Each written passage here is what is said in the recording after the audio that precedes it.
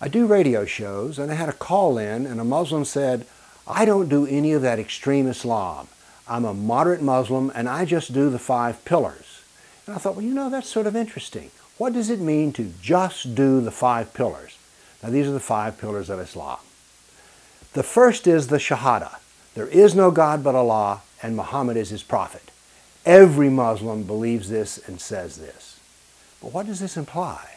It immediately implies that the most perfect man who ever lived is Muhammad, and that the Muslims should pattern themselves after the Sunnah of Muhammad. And what do we have with Muhammad? Well, we have a lot of things. He was a pagan killer, a Jew killer, and a Christian killer. He was an enslaver. He was in a child marriage. So he was a jihadist. So just by saying that you think that Muhammad is the perfect man, you've made some very strange alliances.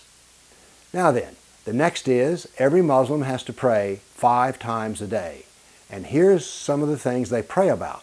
Every Muslim repeats this several times during his prayers. This is the first surah, verses 6 and 7. Show us the straight path, the path of those whom thou hast favored, Muslims, not the path of those who earn thine anger, Jews, nor of those who go astray, Christians. So built into the prayers 5 times a day is a denigration of Christians and Jews, and that's at the very minimum. Now we come to the next of the 5 pillars, the zakat, Muslim charity. Now you need to know this, the zakat only goes for Muslims, not to the kafir, the non-Muslims. And what is this money to be used for? Well, there's a verse in the Quran which talks about this, and it's to be used for many things, but 2 of those are for bribery, that is for influence used by Muslims, and jihad, those fighting in Allah's cause. So the zakat includes jihad. Then we come to the Hajj, going to Mecca.